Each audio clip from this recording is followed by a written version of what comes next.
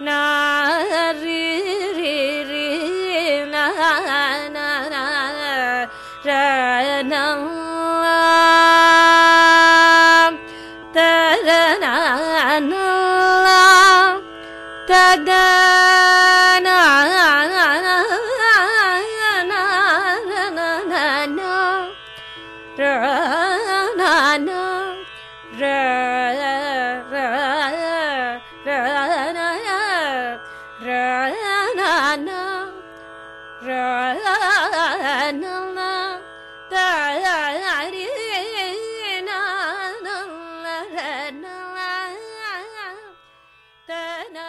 Hello and welcome to Raga Rasika, a podcast program that explores the world of Carnatic music. I'm Devesh Satyavolu. From Albany, New York, joining me today is Vidya Subramanian. Hello, Vidya. Hello, Devesh. I'm really excited to be part of this program again. Let's now transition to a key portion of our program. So every episode, we will showcase a song from the world of Carnatic music, and we'll talk about it, tell you who wrote it, its lyrics, and things like that. It'll be only a snippet that we will cover here. Probably on the internet, you can listen to that song in its entirety.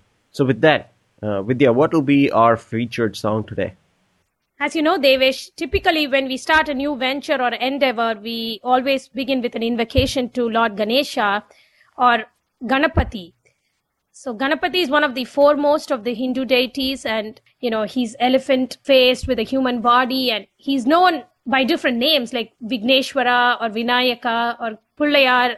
He's literally worshipped all over India. So I think it's appropriate to begin with a song that is dedicated to Lord Ganapati. And I would like to begin with the popular composition of Muthuswami Dikshitar, Maha Ganapatim, Manasa Smarami. Okay. It doesn't surprise me that you actually selected this song. In fact, in many, many concerts, you're right. People usually start off with an invocation to Ganesha. And I guess it has something to do with the attributes of this particular deity itself, right? Oh, yeah. Ganesha is worshipped as the remover of obstacles. He's also known as Vigneshwara. So he destroys all obstacles and blesses a venture for its success. So I think it's really appropriate to start off this program with a tribute to Lord Ganesha. Awesome. Tell us more about this song itself. Maha Ganapatim is a short song. It only has two sections, the Pallavi and what is known as the Samashti Charanam.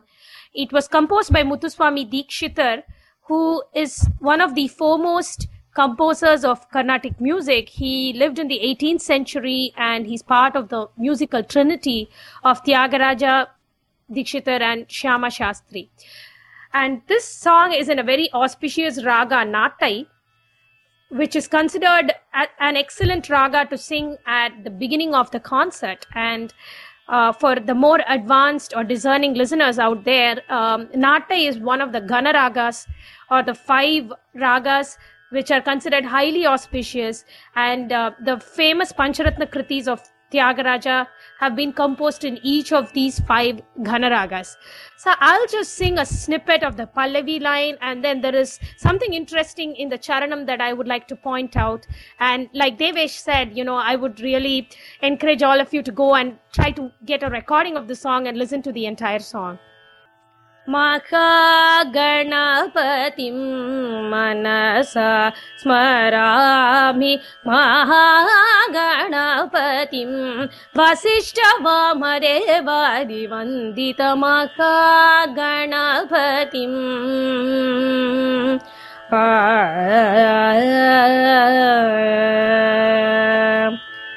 And going on to that interesting line that I was mentioning about earlier, Muthuswami Dikshitar was not just a composer, but he was also an extremely learned and a brilliant man in many ways. And he brings this out with a quick example here. The name of the ragam is Nattai, and it's also known as Natta. He has incorporated the name of the raga in an interesting pun in the fast-paced portion of the Charanam line where he says Maha Kavya Natakadi Priyam. So he describes Ganesha in Sanskrit as a lover of poetry and drama. So drama in Sanskrit is known as Nataka.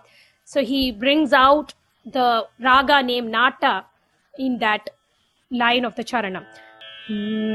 Maha Kavya Natakari Priyam.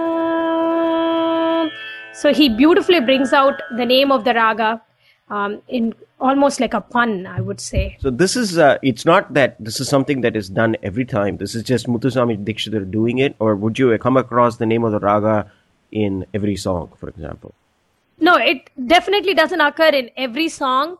Some composers use it a lot more than others, and Dikshitar was probably, I would say, the master of this technique of incorporating the raga names. Certainly others have used it, but even in Muthuswami Dikshitar's compositions, you don't find this in every raga.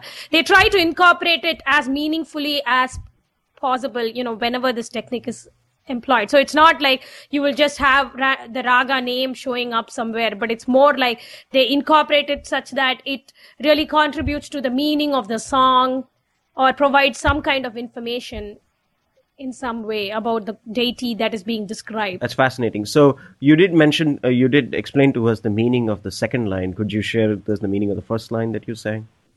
So the song begins with the line Maha Ganapatim Manasa Smarami, which means I remember or I think about Lord Maha Ganapati in my mind. And Vasishta Vama Devadi Vandita. So he describes Maha Ganapati as the god who is being worshipped by the rishis and the devas. The rishis and devas are Sanskrit words for saints and gods, essentially. Okay, go on, Vidya. Maha Ganapatim Manasa Smarami. Maha Ganapatim Manasa Smarami. Maha Ganapatim Manasa Smarami. Maha Ganapatim Manasa Smarami. Vasishta Vamadevadi Vandita Maha Ganapatim Manasa Smarami.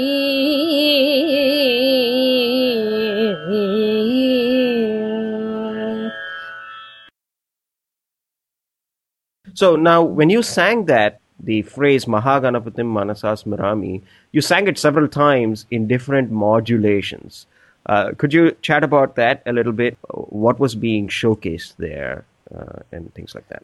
So you can, in one way, think of the rendition as a musical expression of the song's lyrics. So the lyrics themselves are like poetry, and what we are trying to do is to embellish the lyrics through music. So we use what are known as sangatis or variations through which we try to bring about the raga's beauty, the lyrical beauty, and also the beauty of the rhythmic structure or the meter of the song itself. So sangatis, these are like I said, embellishments which get progressively more complex. We start off with a plain rendition of the lyrics in that raga, and each time we try to embellish a little more to bring out the different aspects that I mentioned earlier.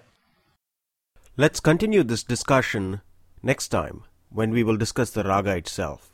Till then, to learn more about Vidya, visit her online at vidyasubramanian.com. Write to us at www.ragarasika.com.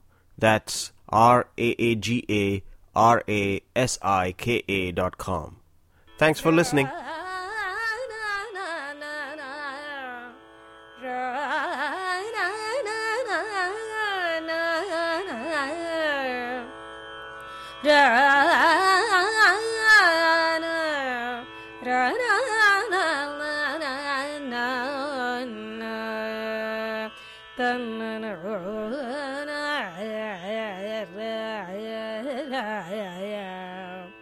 Ah